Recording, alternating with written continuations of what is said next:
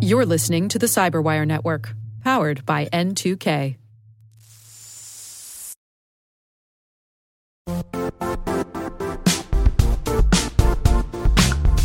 The IT world used to be simpler. You only had to secure and manage environments that you controlled. Then came new technologies and new ways to work. Now, employees, apps, and networks are everywhere. This means poor visibility, security gaps, and added risk. That's why Cloudflare created the first-ever connectivity cloud. Visit cloudflare.com to protect your business everywhere you do business.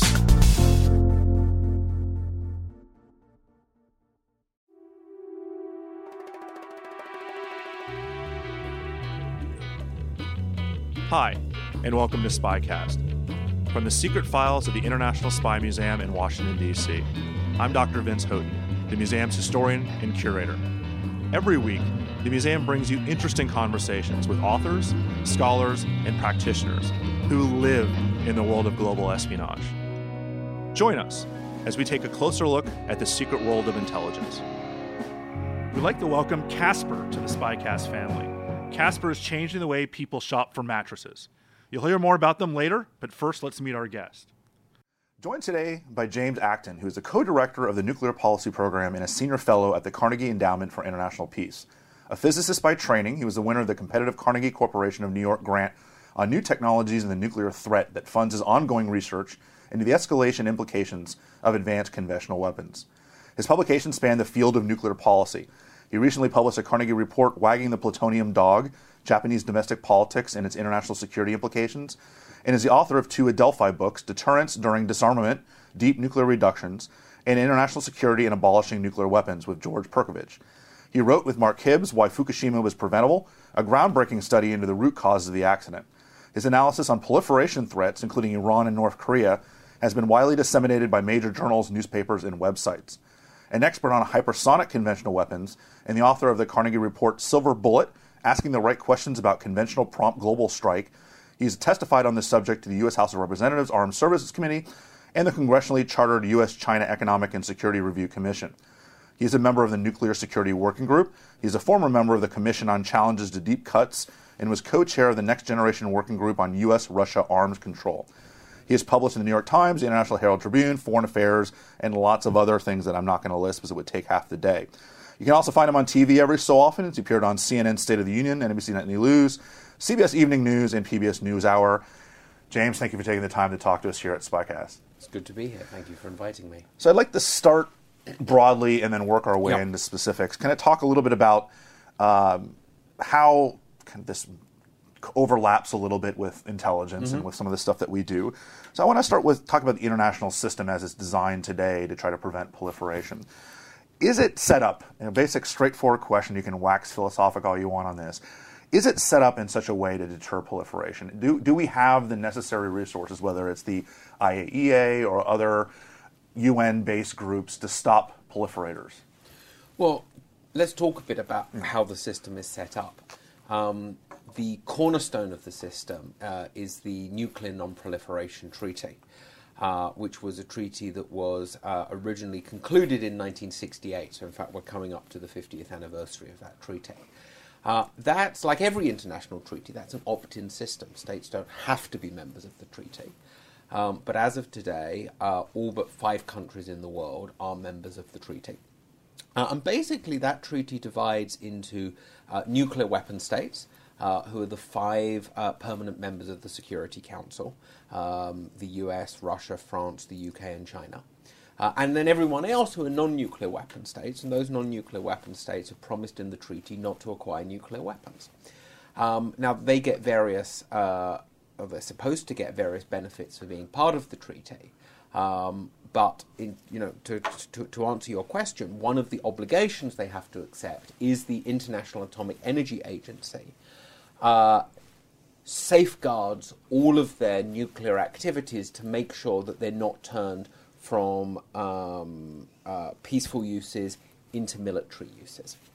And in a way, the link with intelligence comes in because, historically, since the beginning of the nuclear age, national intelligence agencies in the US and elsewhere have tried to find out what other countries are doing with their nuclear programs to assess whether or not they're trying to proliferate.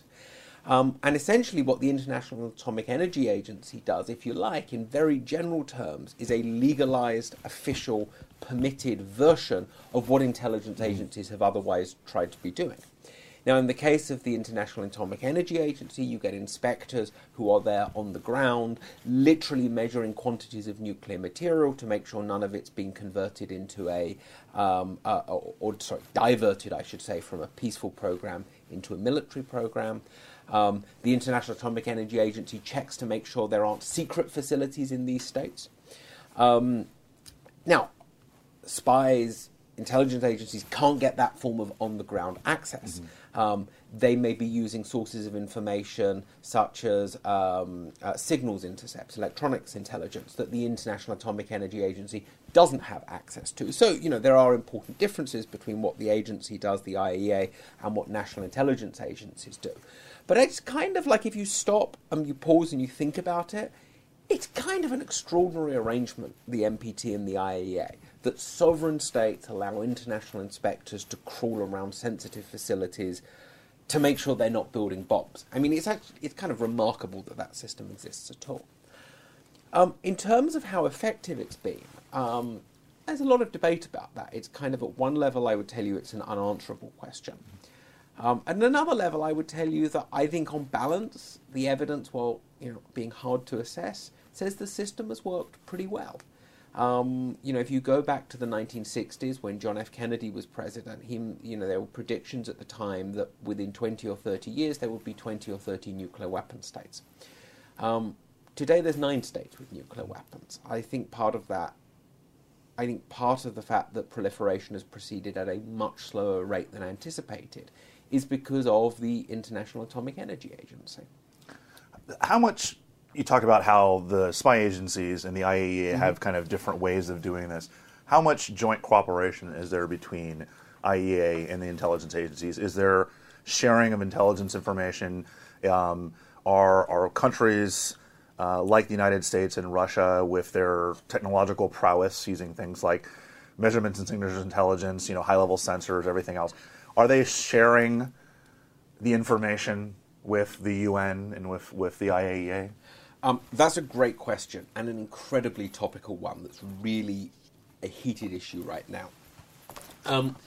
The statute of the IAEA, the governing document that created the IAEA, specifically gives the IAEA the right to receive information from member states. That if member states have information they think might be helpful, which may very well come from intelligence agencies, they're allowed to give that to the IAEA. The IAEA is not allowed to give anything back to spy agencies. Okay, it's a one-way street. Now, this spy provision, this use of intelligence information by the IAEA, to my knowledge, and there may be a secret history here I don't know about.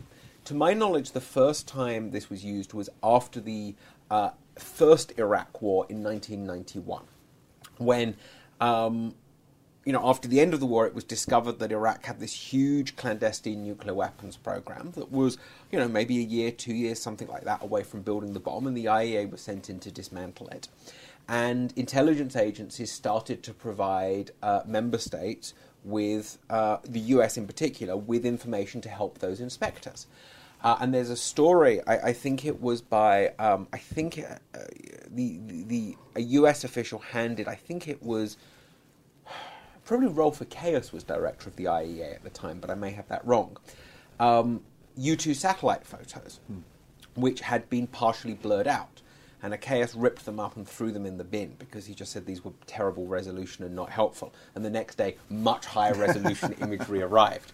So that was the very first use, to my knowledge. And since then, this has been used on, in member states, some member states. I suspect largely the US and a number of European states have on occasion provided the IAEA with intelligence information, including, for instance, over the investigation of the Iranian nuclear program. Now, what the IAEA, and this is very controversial, there are a number of states out there who, for various reasons, are deeply opposed to this practice, actually led by the Russians as it happens. And what they would say is, for all we know, the US is setting up the IAEA. Right. This is how do we know this information is true and accurate? What the IAEA says is, well, we vet all the information very carefully. We never go on intelligence information alone. It's only one of many sources of information that we have, all of which we integrate. But this is a deeply, deeply controversial issue, and there is the Russians in particular are leading a charge in the Board of Governors, which is the political body that oversees the IAEA, to try to stamp down on the use of intelligence. And the IAEA Secretariat, the professionals who run the organisation, say, no, this is a useful source of information. We want to be able to use this. So this is actually a very, very hot topic at the moment. What about the 5 non-signature states of the NPT? What do we do about them? I mean, obviously you don't have the access to the IAEA. Are we entirely dependent on intelligence to follow along what their programs are doing? Well, so one of them is kind of a special case. That's South Sudan, which only became independent a few years ago. We believe, when you're a poor African state that becomes independent, you probably have bigger priorities than signing up to the NPT. So, nobody seriously regards South Sudan as a proliferation concern. Next category is North Korea. North Korea signed the NPT and is the only state ever to have withdrawn from the NPT. North Korea is arguably, one of the failures of the NPT. Though personally, North Korea had a nuclear weapons program before it joined the NPT. The IAEA uncovered that program as part of initial inspections. And then I would argue it was the political process that failed rather than the IAEA when North Korea then marched out of the treaty. In any case, since North Korea left the treaty, IAEA inspectors have been back there periodically when we've negotiated deals with the North Koreans, but they haven't been there for a number of years. And in North Korea, we are very largely reliant on intelligence information. Now, I say that one can learn a lot, for instance, from commercial satellite imagery about, the operation of North Korea's plutonium production reactor. You get beautiful imagery that shows that reactor producing steam, or where hot water from coming out of the reactor that's been used to cool the reactor has melted ice in the river next door to it. That's exactly the kind of stuff intelligence agencies are doing with non-commercial imagery. But, there is a growing industry of using commercial satellite imagery to learn at an unclassified level some of what North Korea is up to. The blog 38 North does this extremely well and has some wonderful analysis there. They do a lot of good open source stuff, from photographs on everything from official North Korea government photographs showing Kim Jong-un at nuclear tests and stuff, and be able to figure out where he is based on the background. Geolocating him. Yeah. I mean, these guys are so good at that. He will be behind... There was a picture recently where he was behind a background, clearly erected precisely to avoid people identifying where he was. But there was a tiny piece of the background was missing, and you could see scenery behind it, and people managed to work out where that test took place from. I think 38 North gives you a sense of what at least part of the intelligence analysis of North Korea would be like. And then you get the 3 states that never signed the NPT, India, Israel, and Pakistan, all of which have nuclear weapons. India and Pakistan openly acknowledge their possession of nuclear weapons. Israel is believed to have nuclear weapons, but has never openly acknowledged its possession of nuclear weapons. As it happens, there are IAEA inspectors in each of those 3 countries, but only for very, very specific sites. The IAEA actually has a number of roles, and one of those roles is which predates the NPT. I mean, I should have mentioned this before, but the IAEA was set up before the NPT. And one of the reasons why, one of its early roles was pre the NPT. If, say, the US sold a nuclear reactor to Japan, the US wanted there to be an international agency to make sure that that particular reactor was not used for military purposes. And so, predating the NPT, the IAEA was already safeguarding particular facilities where safeguards were a condition of country A supplying it to country B.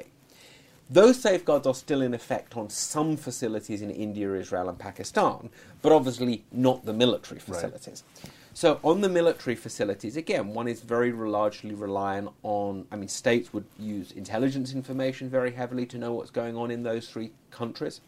But again, even at the unclassified level, one can, there are some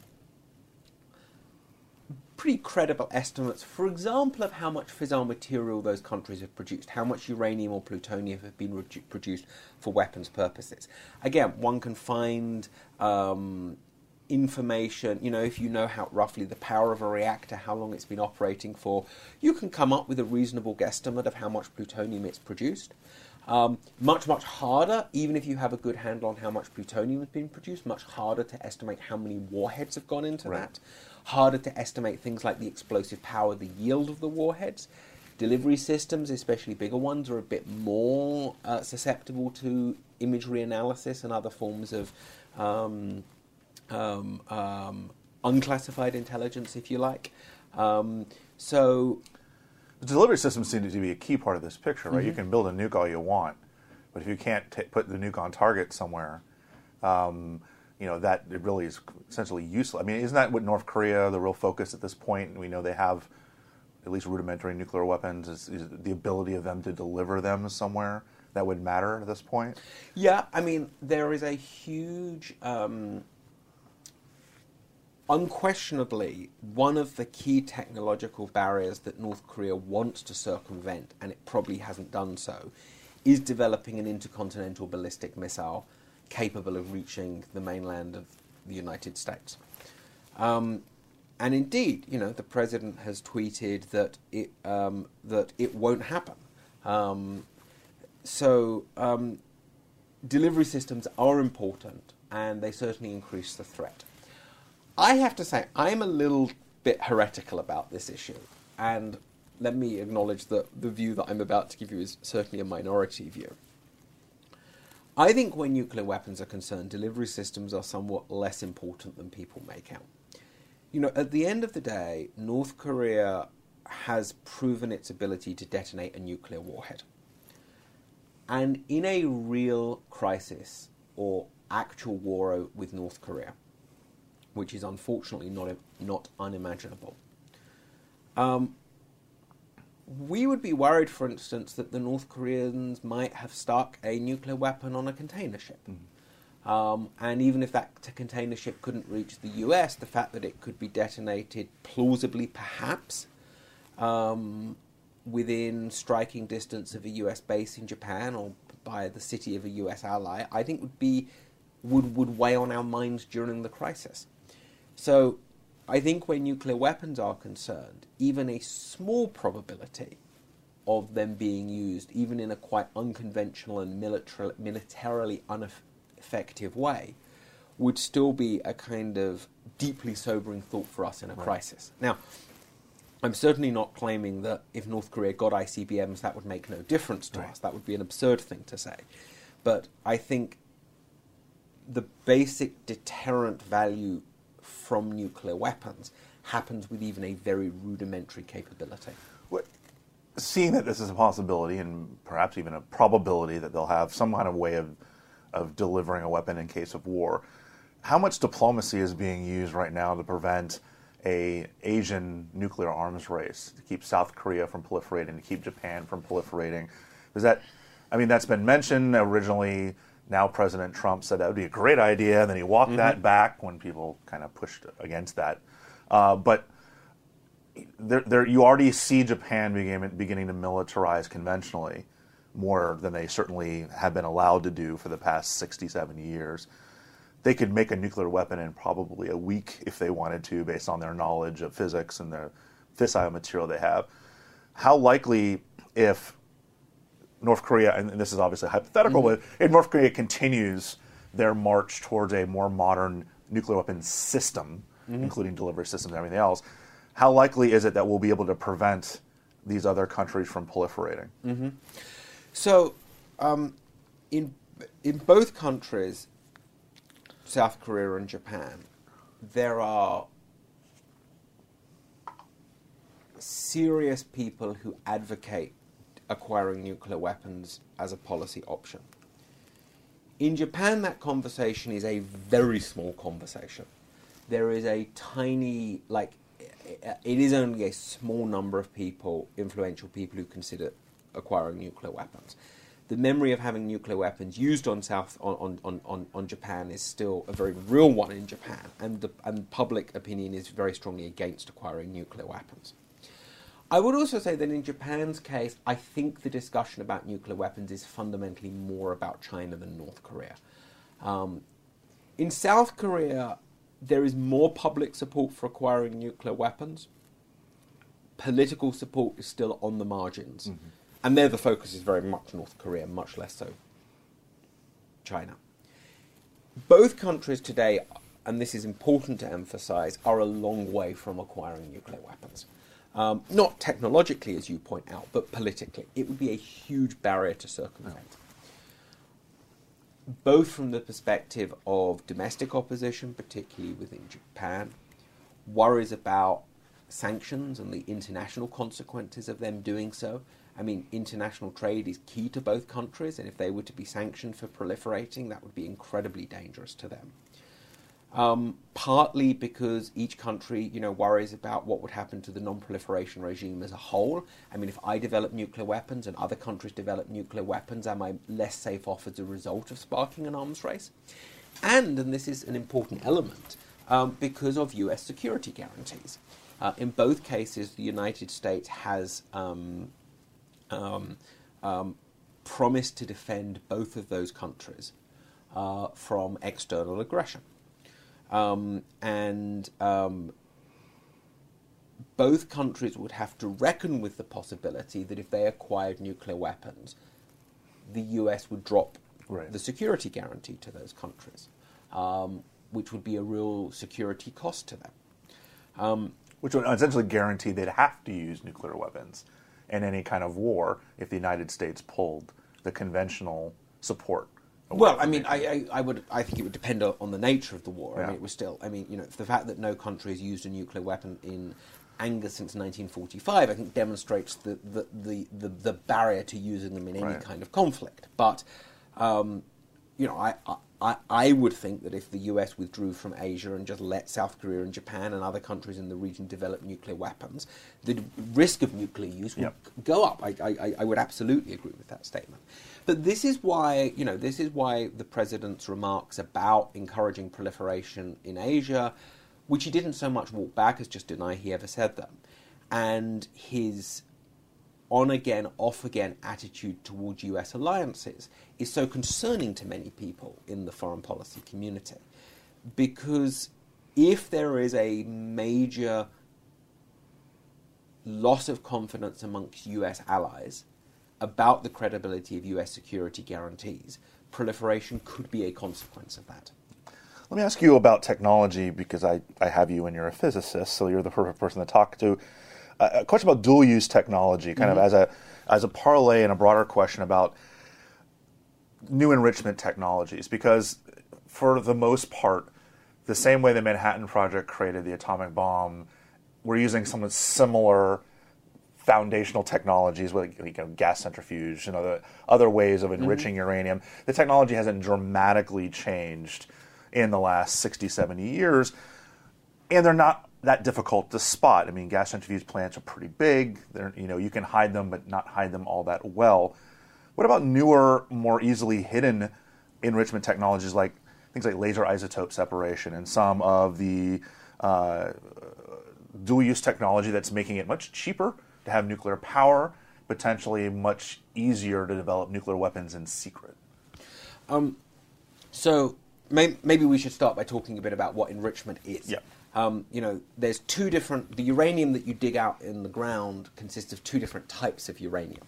If people think back to their high school chemistry, isotopes is what I mean here, two different isotopes. But one of those isotopes is useful for building, for nuclear fuel for power plants and nuclear weapons, and one of those isotopes is not very useful. And enrichment is concentrating the useful isotope and throwing away the less useful isotope. It's certainly the case that when the when the Manhattan Project was going on, the scale of the facilities you needed to enrich uranium was enormous. The enrichment plant at Oak Ridge, I believe, was the biggest building in the world at the time. And there's a famous story that the Danish physicist Niels Bohr, who was persecuted by the Nazis, and there was this incredible escape where he was, I think the British extracted him from Denmark and flew him to the US. And previously Bohr had predicted that a nuclear weapon would be impossible because you would have to turn your entire country into an industrial facility to make the uranium. And when he was shown Oak Ridge, he said, "See, I told you I was right. You did have to turn your entire country into an industrial facility." That actually changed, though, with the invention of gas centrifuge technology. Gas centrifuge technology, gas centrifuge facilities are much, much, much smaller, much lower footprint, much lower energy consumption than gaseous diffusion that was the technology used in the Manhattan Project. And detecting secret centrifuge plants has been one of the big challenges for the IAEA. And intelligence actually there has played a huge role. I mean, it's often claimed that the MEK, the Iranian opposition group, the Mujahideen al-Kaq, I'm probably mispronouncing that, revealed the existence of the Iran's gas centrifuge plant at Natanz. That's true in that they made the first public announcement, but it's pretty well documented now that US intelligence had briefed the IAEA on the existence of that plant a few months before the MEK announcement. And it's pretty likely that US intelligence leaked that data to the MEK precisely to create...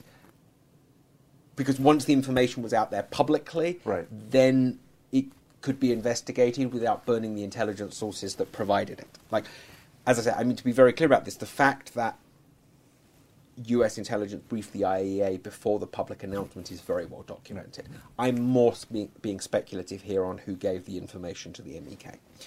But now moving, so, you know, I would argue that even today, secret gas centrifuge facilities are the proliferation risk that worry me the most. Okay. Question was, will that change in the future? And I think one of the concerns, there is a new technology of laser enrichment. I mean, it's not really a new technology. I mean, countries have been trying to get this to work for 20 or 30 years. It had been proven a very difficult technology to get working on a significant scale. Now there is General Electric Hitachi, a joint US-Japanese venture using technology originally developed in Australia. That project, there were very high hopes for it at one stage. Those hopes are a bit dimmed now, but the project, they haven't given up on it yet. The technology, I should say, is called SILEX, S-I-L-E-X, SILEX laser enrichment. One of the concerns about this technology is precisely that it would be even harder to spot than gas centrifuge plants. And that's one of the technological developments that I think worries me most in terms of, you know, the future of proliferation. Casper knows all too well that our days are defined by how we spend our nights. But what if you could guarantee that every night was sated with slumber so that every day brimmed with brilliance? Casper was created because better sleep makes for better living. Casper is a sleep brand that created one perfect mattress sold directly to consumers, eliminating commission-driven inflated prices. Its award-winning sleep surface was developed in-house, has a sleek design, and is delivered in a small how-did-they-do-that size box. In addition to the mattress, Casper also offers an adaptive pillow and soft, breathable sheets. Casper brings quality. An in-house team of engineers spent thousands of hours developing the Casper. It combines supportive memory foams for a sleep surface that got just the right sink and just the right bounce. Plus, its breathable design sleeps cool to help you regulate your temperature through the night. Casper also brings convenience. Buying a Casper mattress is completely risk-free. Casper offers free delivery and free returns with a 100-night home trial. If you don't love it, they'll pick it up and refund you everything. Casper understands the importance of truly sleeping on a mattress before you commit, especially considering you're going to spend a third of your life on it. The Casper is an obsessively engineered mattress at a shockingly fair price. Combine supportive memory foams to create an award-winning sleep surface with just the right sink and just the right bounce. With over 20,000 reviews and an average of 4.8 stars, it's quickly becoming the internet's favorite mattress. And this isn't just on their own website. We're talking Amazon, Google reviews, all over the internet. There's free shipping and returns to the United States and Canada, and you can try Casper for 100 nights risk-free in your own home. If you don't love it, they'll pick it up and refund you everything. Designed, developed, and assembled in the United States. Today, you can get a $50 toward any mattress purchase by visiting Casper.com/Spycast and using our code SPYCAST. That's Casper.com/Spycast and use the SPYCAST code. Terms and conditions apply. Let me ask you some specific countries. Iran, of course, has been in the news lately, whether it's the Trump administration talking about the deal not being great or the passage of the deal from what now it's almost 2 years now. Simple, straightforward question that has a very complicated answer, I'm sure. How well is the Iran deal working today? I think it's working, on balance, very well. Before the Iran deal, I would say, if you think about scoring a touchdown as an analogy for building a bomb, before the Iran deal, Iran was in the red zone. It was one good play away from scoring that touchdown. Now, I would say Iran has been pushed back to kind of out beyond the 50-yard line. It would take Iran, the deal was designed so that it would take Iran at least a year to be able to develop a nuclear weapon. In some idealized world, I would prefer it if Iran was back in its own end zone. If it had no enrichment technology at all on its own territory and would have to develop everything again from scratch. That kind of deal was never politically feasible at all.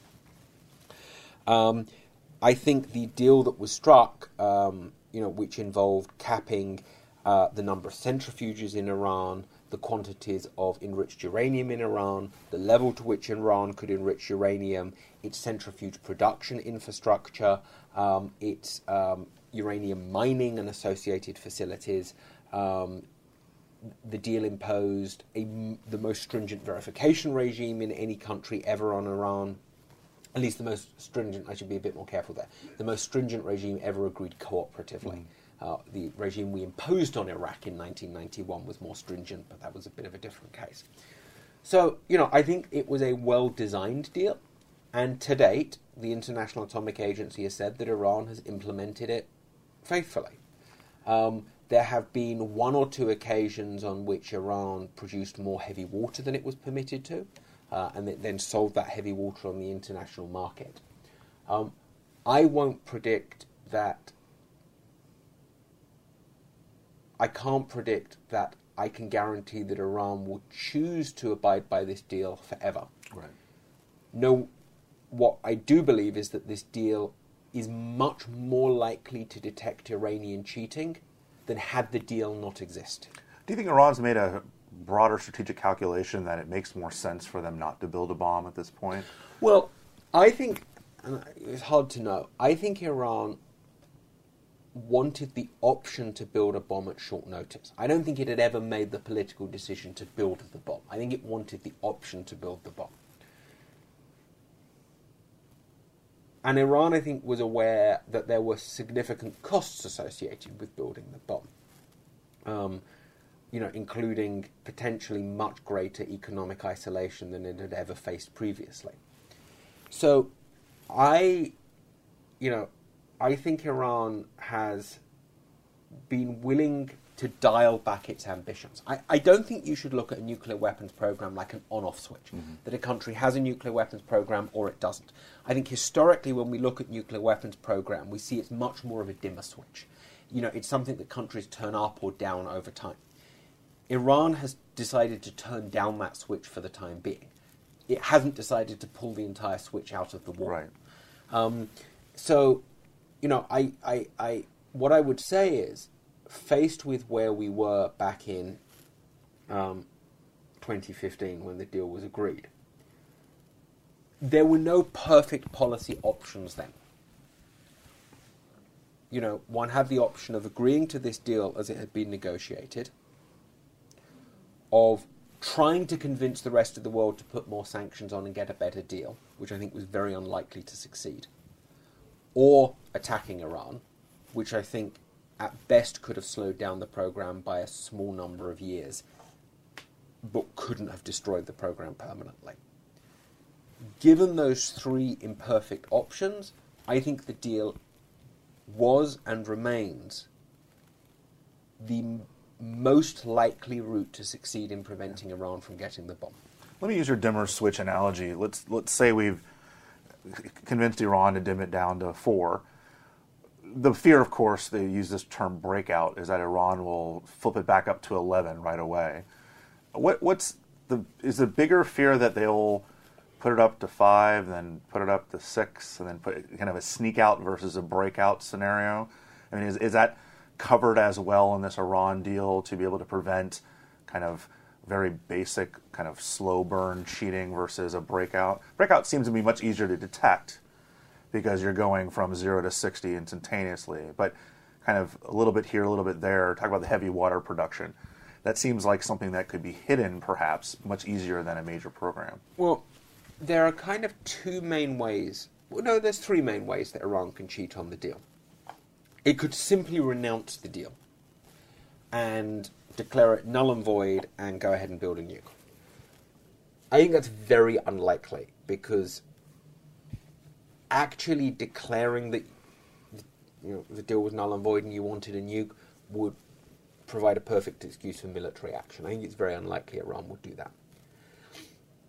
The second way is at declared facilities that are inspected. Iran could try and use them to build, it could try and divert nuclear material from those facilities to a bomb building program. I am very confident in the IAEA's ability to detect even small misbehavior at declared facilities. I think the problem here is one of politics much more than it's one of technology and verification. If there is a minor violation of the deal, will the states responsible for the deal be willing to enforce it? I think it's very important that even if there's minor violations, we enforce those minor violations. We don't allow a pattern of creeping violations. But I think the difficulty there is the politics rather than the detecting the creeping violation. I think if Iran does decide to cheat on the deal, the most likely way would be to build a secret facility somewhere. Now, it appears we have a pretty good record of detecting secret facilities in Iran. All of Iran's enrichment plants were originally intended to be secret facilities that then got outed. Of course, you don't know what you don't know, so one can't categorically exclude the possibility that there are secret facilities we never detected. I think this is the hardest verification problem. I think the deal significantly enhanced the IAEA's ability to detect secret facilities, though it's not perfect. And again, you then get the challenge of if you do detect something, are you actually willing to enforce the deal? But actually, and that I would say is my basic message here, that I worry much more about the politics of enforcement with Iran than I do about the actually detecting whether something happened. Okay. Let's take a step back from the embryonic nuclear weapons programs and look at some of the old guard. I want to talk about modernization because a lot of that words have been thrown around, talking about the American nuclear weapons program, the Russians, the Chinese, these programs that have been around now for decades.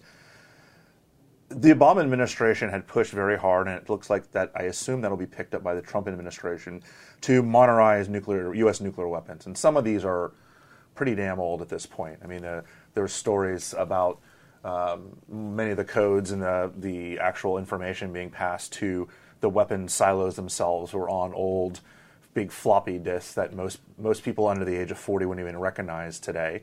And a lot of these weapons were designed back in the 60s and 70s that are still being used today. Does the U.S. modernization push make sense?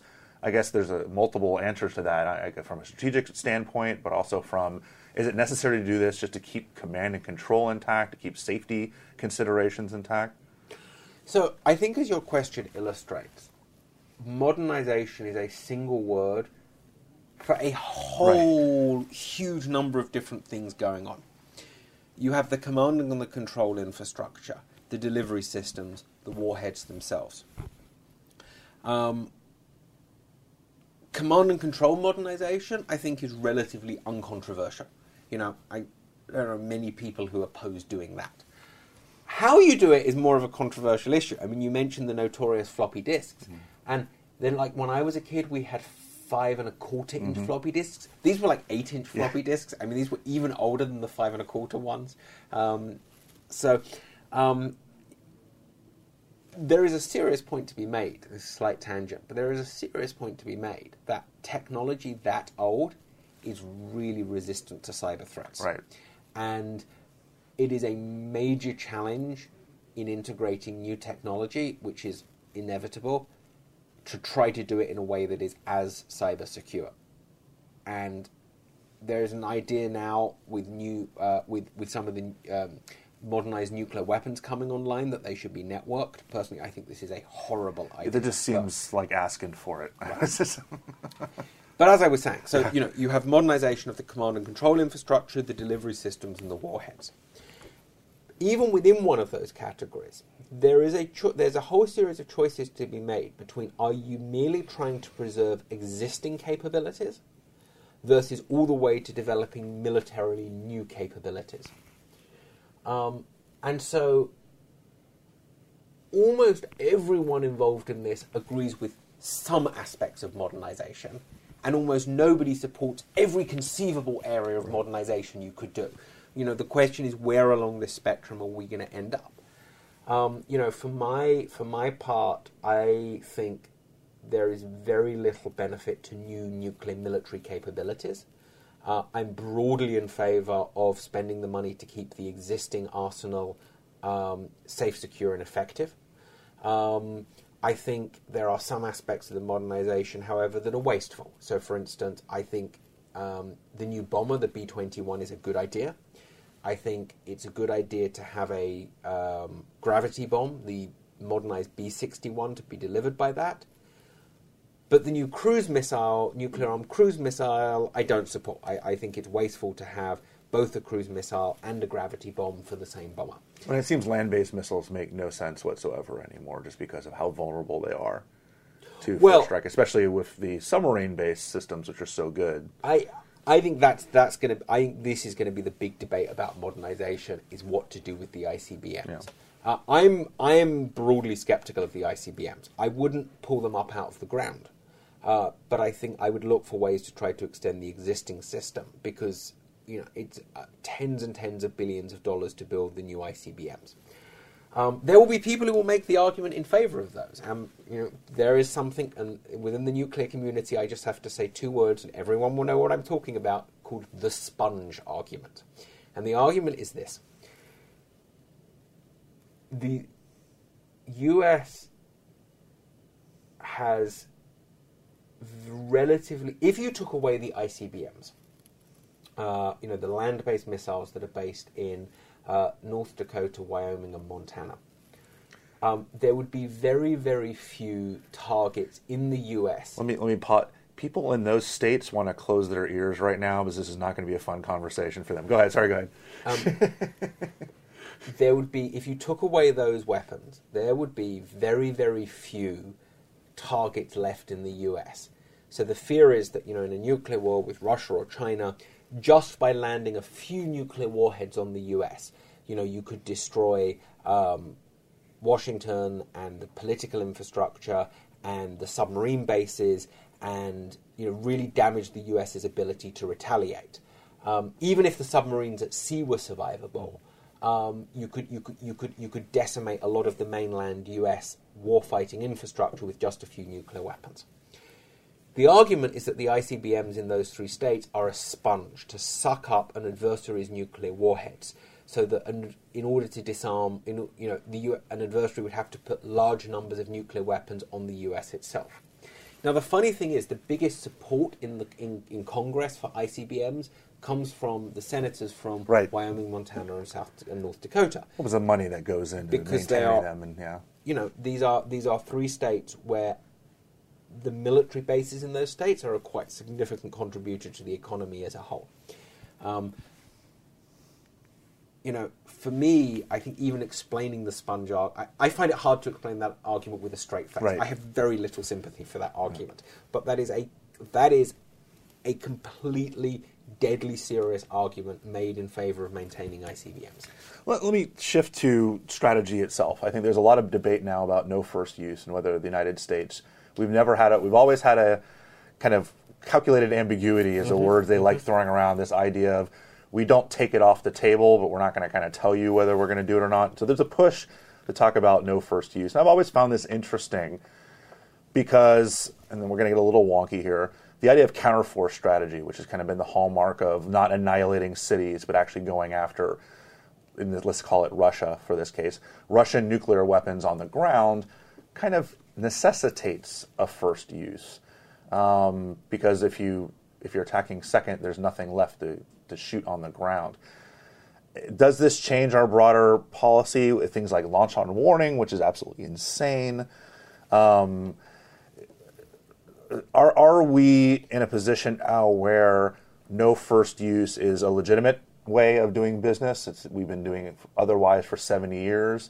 Or are we in a position where we need to keep on doing what we're doing? Like New START really made a difference, I think, in kind of reducing nuclear weapons, but now it sounds from the last 2 days that President Trump is rethinking about New START and whether or not to pull out of it or do it. I know I'm throwing a lot at you here.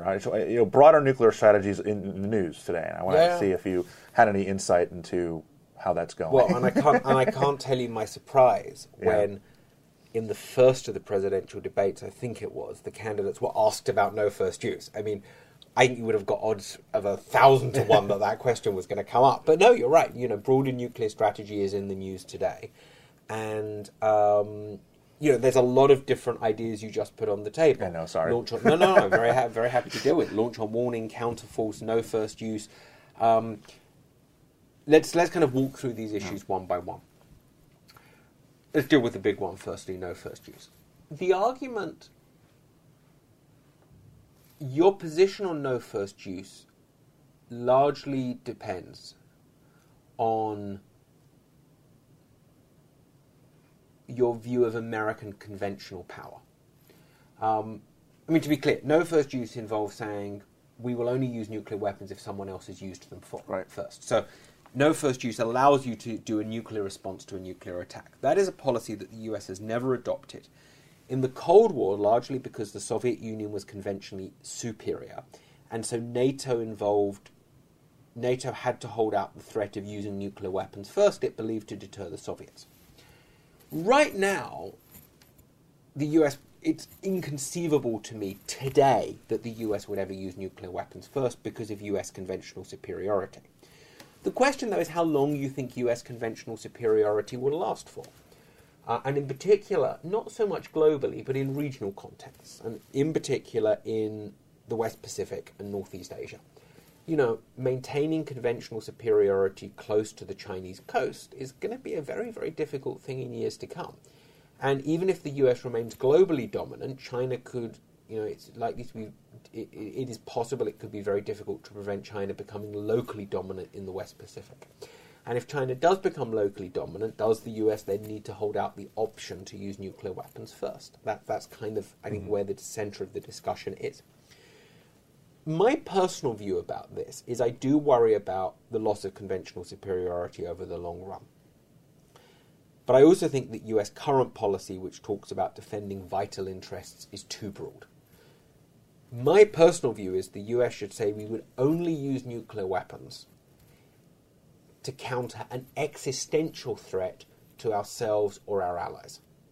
That only if the very existence of us or our allies was under threat would we use nuclear weapons. Which is narrower than it currently is, but is a bit more allowed than no first use. Yeah, but you could see a potential future where China has developed an area denial weapon to keep our carrier battle groups out of the South China Sea or the Taiwan Straits, and then it looks like the existential existential threat to Japan or Taiwan or others would require, let's say, a first use. I'm not advocating it, but I can see that. No. But that's. I would rather say might require first use, but that's the argument that that if the US were losing a conventional war and say the very existence of Taiwan was under threat because otherwise it would be absorbed by China, that's the one circumstance in which I would say the US should keep the option open of using nuclear weapons first. President at the time would have to decide the pros and cons of it, but when there is the threat to the very existence of a state. Then you brought up launch on warning. So the idea there is that currently US land-based missiles are configured so that if the US detects incoming nuclear warheads, and policy calls for something called dual phenomenology. So the incoming attack has to be detected with two different physical means of detection. In practice, that means both space-based detectors to detect the missiles on launch and land-based radars to detect the warheads in flight. Then the president has the option, again, this is just an option, it's not like a requirement. The president has the option to use nuclear weapons before those are destroyed. One of the things the Obama administration wanted to do was to enhance the survivability, I think, of command and control in particular, so that the president would be under no pressure to do that. So that I don't think their idea was so much to remove the option of launch on warning, but to ensure that the president would never feel pressure to launch on warning, that the US could ride out an attack and the force and the command and control infrastructure would be survivable enough that it could then respond after the event. You're trying to take away the old-fashioned PSYOP where it's just launch everything you got. Right. Yeah. And that was the first, the PSYOP is the Single Integrated Operations Plan. You're a nuclear historian, so... I broke my own rule of not actually spelling out acronyms here, and assuming people knew. The first PSYOP from 1964 was a single, gigantic launch of everything you had against the entire Sino-Soviet industrial bloc. And quite possibly preemptively. So, I think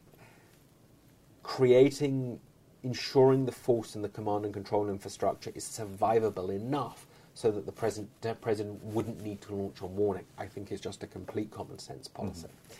And then targeting policy. The question is, if you use nuclear weapons, what are you going to hit? Right. And people have the impression that the goal of nuclear weapons is to blow up cities. That is both correct and incorrect. The US policy is not to deliberately target civilians, and indeed, I presume I've never seen the war plans. They are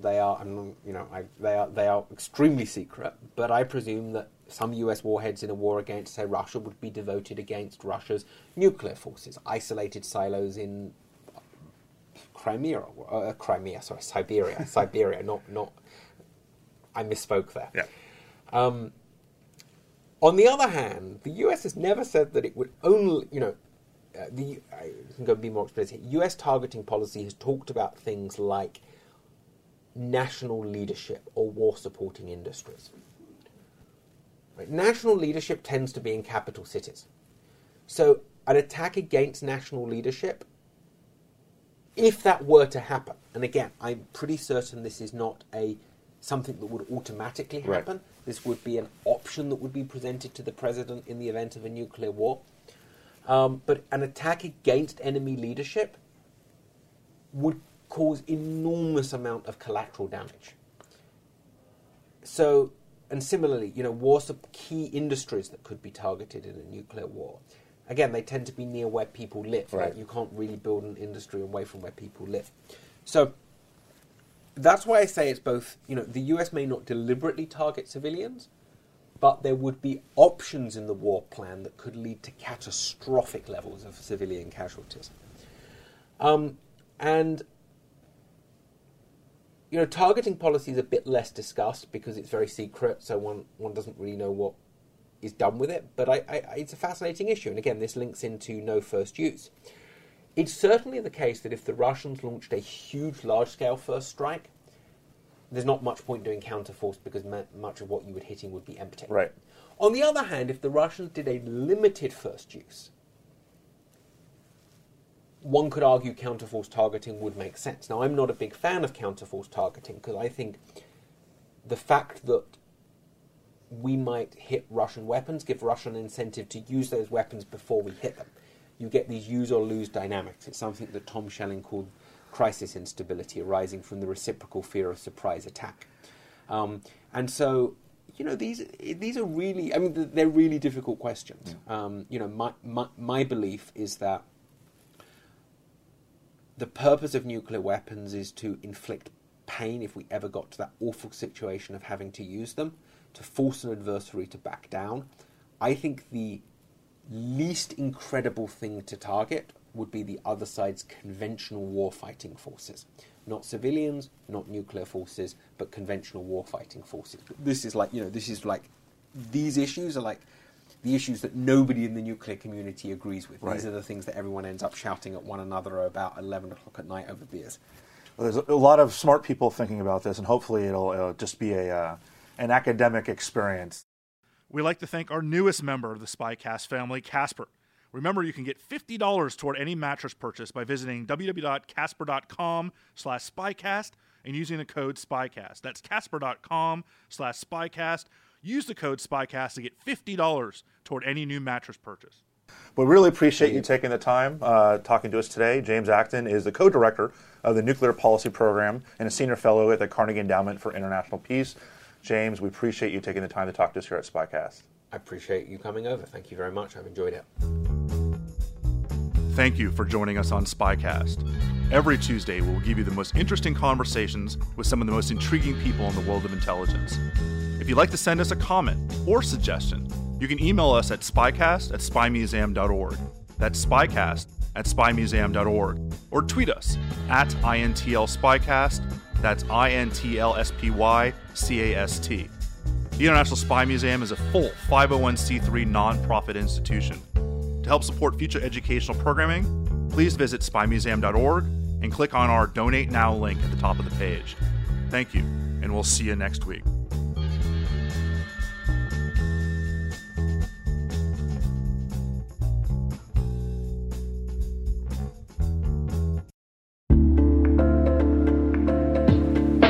Hi, everybody. It's Maria Varmazes here, your host over at T-Minus Space Daily, and sometimes a guest on Hacking Humans, too.